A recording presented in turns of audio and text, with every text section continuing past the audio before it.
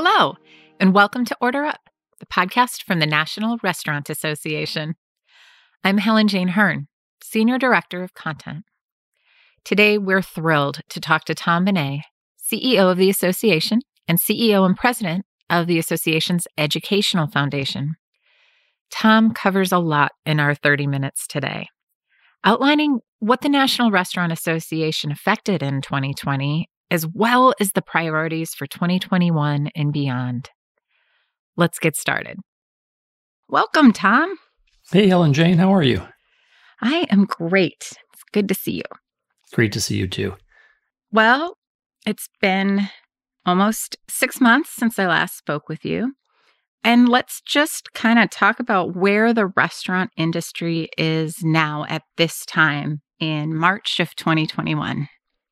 Well, a lot has transpired since we talked last. As you, I think, know, and certainly many of the listeners know, that 2020 was a pretty tough year for the industry. Our analysis showed that the industry ended the year with about a $240 billion sales loss. That's about 27% of our original forecast for the 2020 year. And so from a revenue standpoint, way down. Restaurant jobs is also way down, about 20%, or 2.5 million jobs below what was pre-coronavirus level.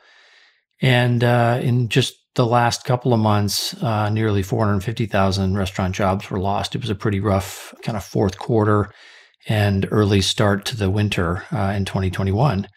And about 17% of restaurants overall also are either closed permanently or long-term.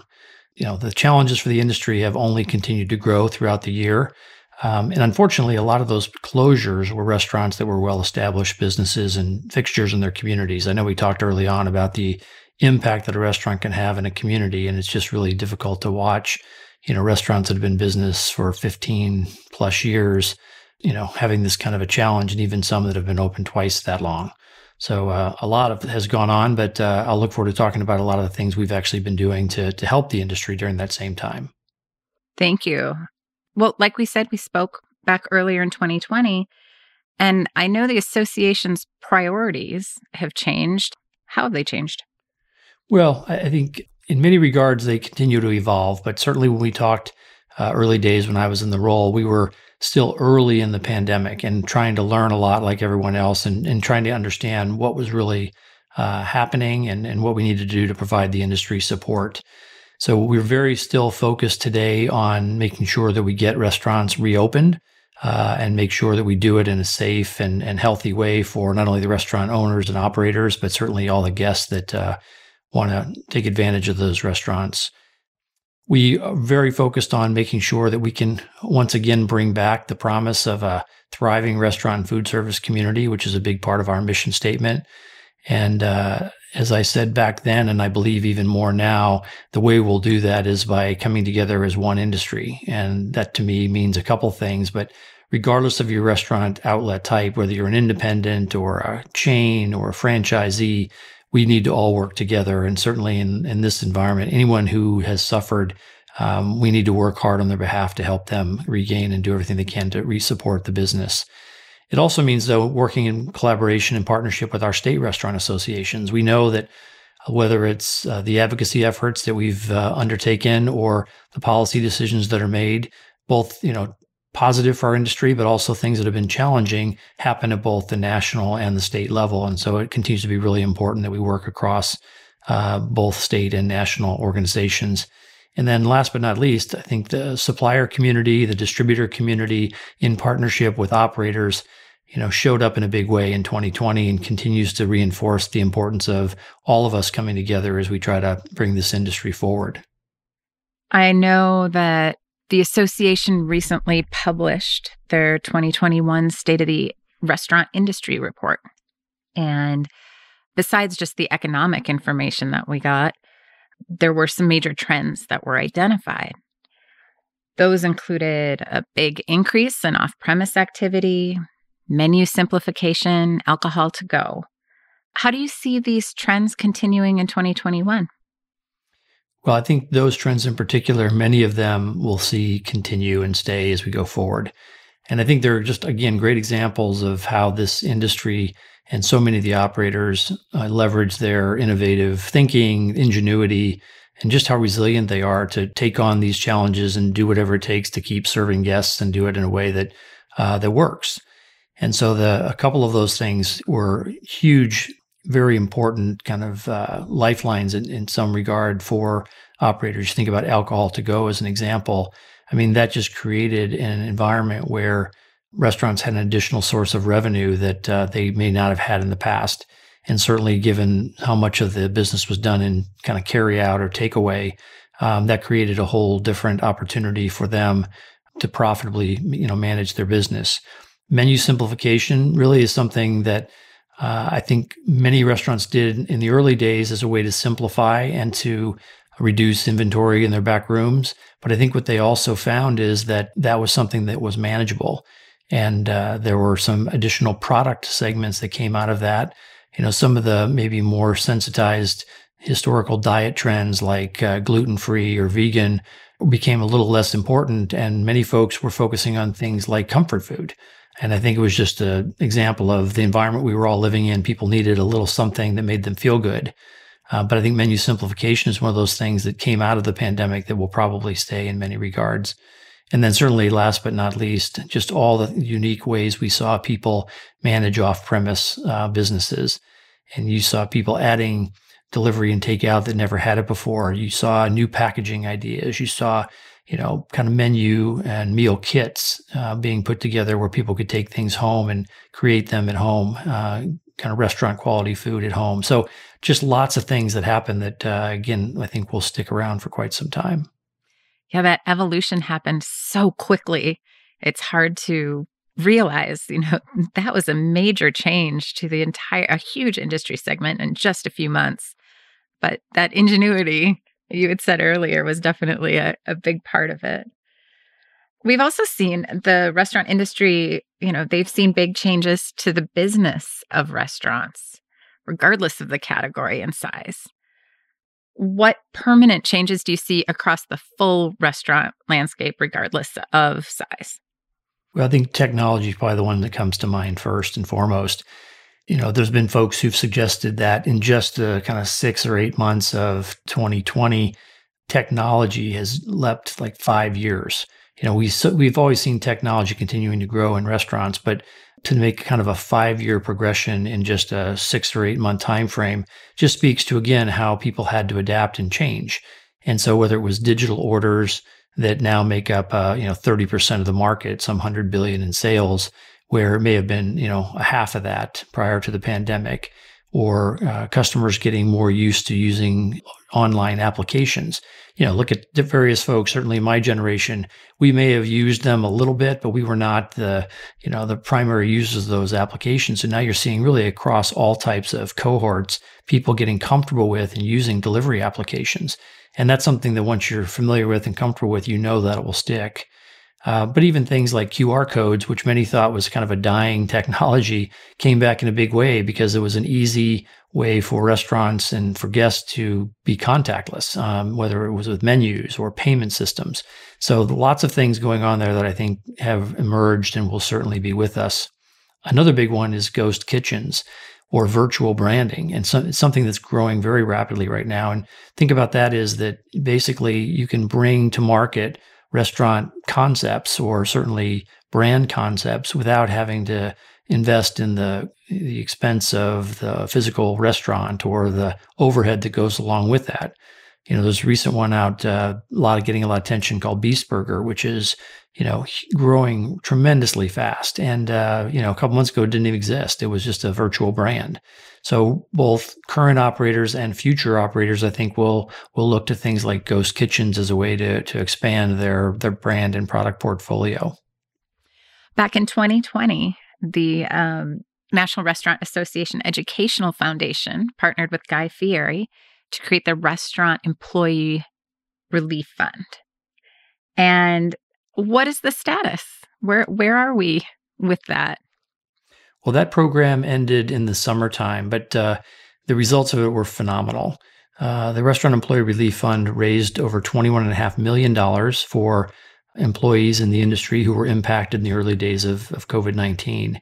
And the Educational Foundation gave out $46,500 grants to those employees who were in need. So a great example of how both companies, industry, individuals all came together to help an industry that was in need. And we were able to help facilitate that through the Educational Foundation and in partnership with Guy around this Restaurant Employee Relief Fund. So hugely successful. And since then, there have been other examples of companies who've donated and created additional type programs out there.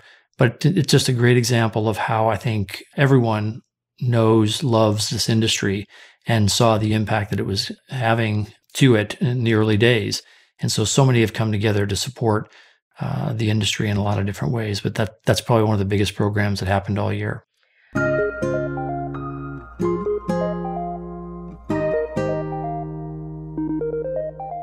Whether you offer takeout or in-house dining, your customer's experience can be enhanced by presenting your chefs exact portions of sauces, dressings, and condiments. Winpack single-serve packets contain specific volumes or weights. Even better, the packet can include a QR code connecting diners to your website, menu, or specials. Does your food service supplier offer packaging produced by Winpack? See winpack.com, WINPAK.com.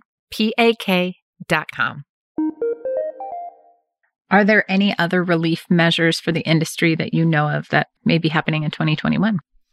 Well, let's talk about relief. I think, if I think about all the work we've done on the advocacy front, and certainly the first time we talked, I was early days for me, but one of the things that I'm incredibly proud of, and I think that everyone should feel great about, is that the National Restaurant Association, very early days when the pandemic hit, were talking with Congress, talking with the president about what needed to be done to support this industry.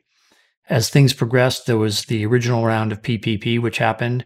And while it wasn't perfect, we lobbied to have some improvements made called the Flexibility Act that enabled restaurants to use those funds in some different ways and allowed them to, bridge the early days of the pandemic.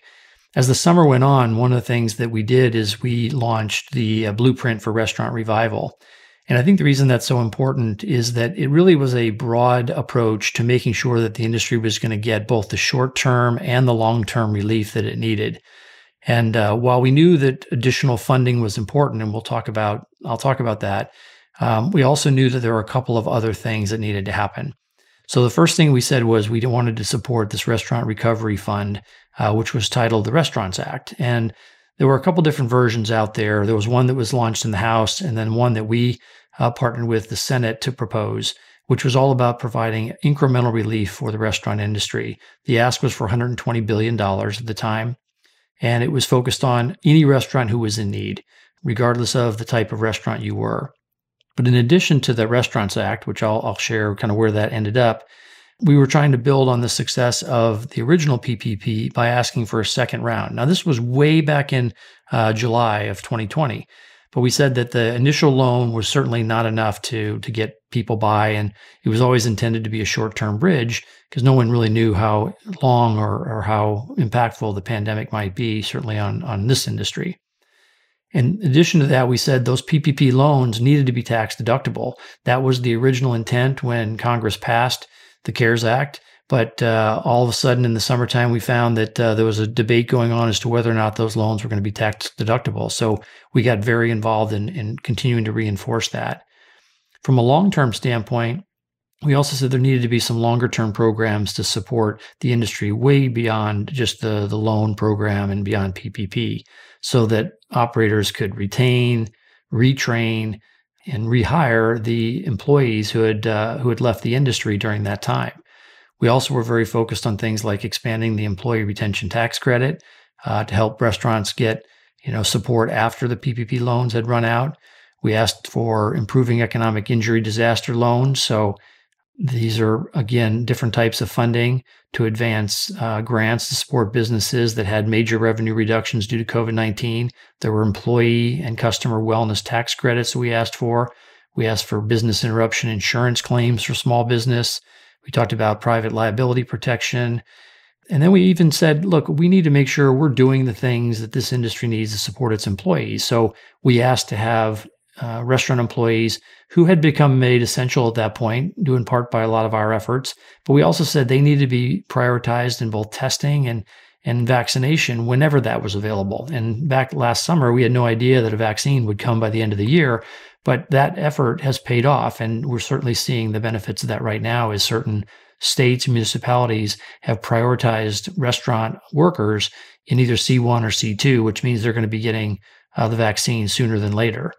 But things like that, including payroll tax relief for essential employees, all kinds of things that we were trying to do to make sure that the industry was going to come out of this, not just because there was going to be some financial support, but also to make sure that we were doing all kinds of things as an industry to help out and take care of not only our businesses, but our people, and quite honestly, the communities. There was even a provision in the blueprint that talked about feeding vulnerable populations by providing incentives to restaurants who could partner with government and nonprofits to prepare meals. And many of those kind of things happened around the country. So I share all that with you just to say that that was the backdrop for which we went into all this. But what's happened in the last part of 2020 and certainly in the first part of 2021 is that a second round of PPP was approved in late December, which was a huge bridge to get restaurants who had not received any additional support since that first round of PPP to help them get through the winter months. As we all know, parts of the country were going to close outdoor dining just because of the weather or struggle to be able to do that. They were still closed inside. And so this idea that we needed to advocate hard for something for restaurants to create this bridge was something we went after very, very aggressively. And it was great when that came through. And not only did it come through, but by our efforts, those loans for the restaurant industry were actually 3.5 times monthly payroll versus 2.5 times monthly payroll for all the other businesses, all the other small businesses. So just a great example of where, again, we, as the National Restaurant Association, were advocating on behalf of all restaurants who were in need. And the other headline is kind of, as we're recording this podcast, we're expecting an additional $25 billion in restaurant industry relief that would be included in the final relief package that has been sent to the president, this $1.9 trillion package that's out there. It's known as the Restaurants Act, so it's very similar to what we advocated for through the Senate last summer. And the fund will provide up to $5 million per individual restaurant and up to $10 million per restaurant group. And the other headline here is it's based on the version that we advocated for, which is any restaurant who is in need can get access to those funds. It not just includes independent restaurants, but also includes franchisees. And we certainly believe that anyone who has been suffering through this and who's in need should get access to funding and support. And then, lastly, I'd just say that a lot of these things we continue to advocate for. Just because these things are happening doesn't mean we stop advocating. We continue to advocate for even more funding, because while $25 billion is very helpful, we think that there's more that's going to be needed. And they need flexibility in how to spend that money, which they're also going to get with this next round of $25 billion in funding.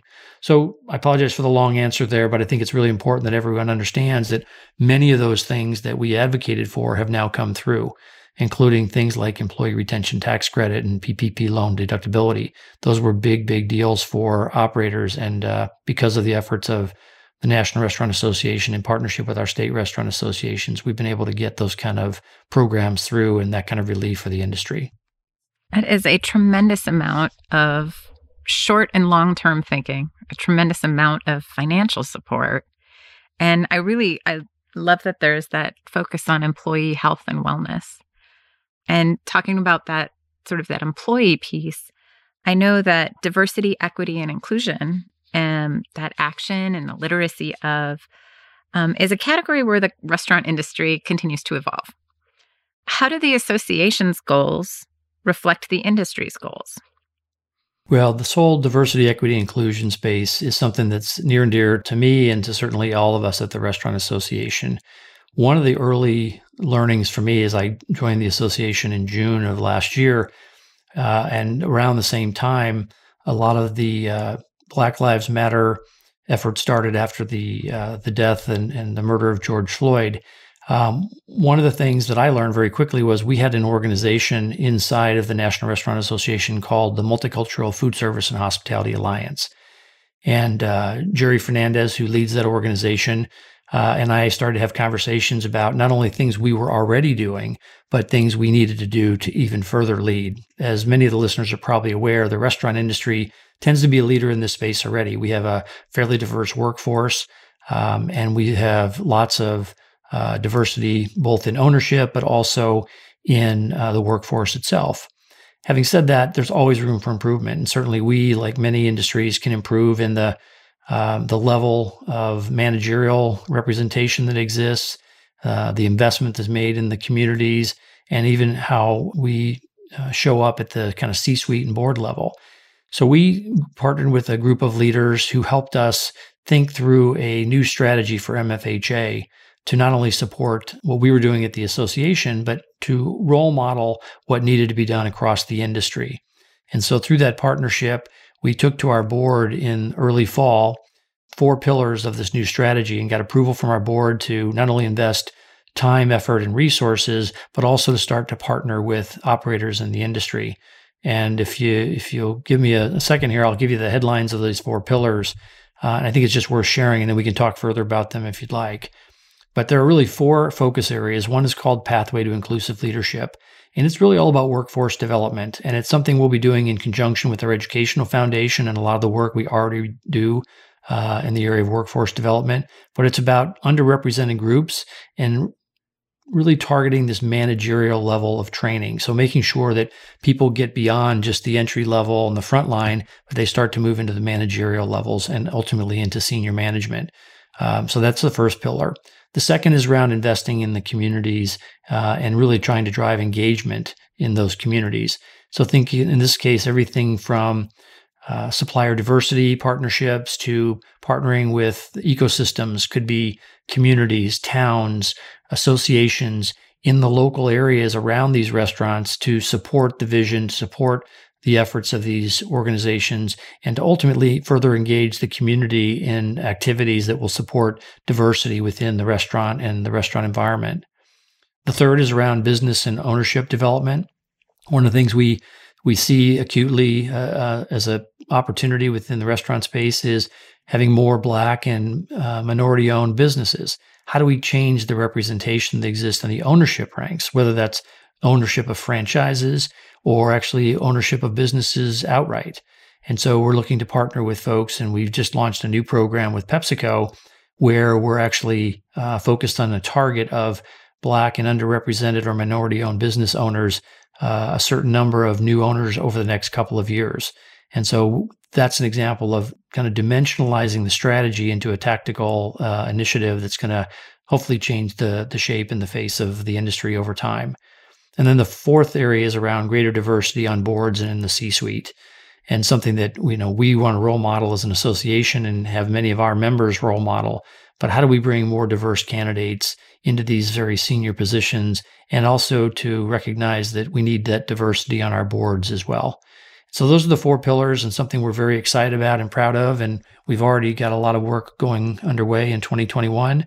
And you should look for us to not only continue to lead, but also to role model in that area for the industry. That's fantastic. I can't wait to see those start to gain more traction. Well, and I only have one more question for you today. And it's one of those forward-looking ones. Where would you like to see the restaurant industry in our next conversation? Well, I'd love to see this industry kind of back to pre-COVID levels. I think we probably have a little more time before that's going to happen, and hopefully it won't be that long before I get a chance to talk with you again. But I do think we're going to continue to see this upward trajectory. The vaccinations happening is certainly something that's very encouraging and very positive. We'll get this $25 billion in funding and hopefully some additional funding to help restaurants continue to bridge these winter months and get them into the spring and summer. We're going to hopefully have things like alcohol to go being made more permanent. Many states have already done so. We're looking to get that done across even more states, which will be another way that restaurants can accelerate out of this. But ultimately create the environment where consumers, who we all know, we're all dying to get back out and enjoy a meal with our friends and our families in restaurants, get more and more of us out there being able to do that. And we need the right environment. Obviously, the restaurants have done their part in trying to create that safe environment, but we need the vaccine for many people to feel comfortable getting out there. So most importantly, I just like to see the ongoing progression and giving consumers the opportunity to get back and doing something that I know they all dearly miss and truly enjoy. Me too. Yeah, I miss it, and I can't wait to see that recovery happen. Well, thank you so much for your time today, Tom. It was really fun to get to hear where the association's priorities are and all the work that's been happening behind the scenes. Well, thank you, Helen Jane. It's always good to be with you, and we appreciate your ongoing commitment to support the restaurant industry and to get the messages out there. Whether you offer takeout or in-house dining, your customer's experience can be enhanced by presenting your chefs exact portions of sauces, dressings, and condiments. Winpack single-serve packets contain specific volumes or weights. Even better, the packet can include a QR code connecting diners to your website, menu, or specials. Does your food service supplier offer packaging produced by Winpack? See winpack.com, WINPAK.com.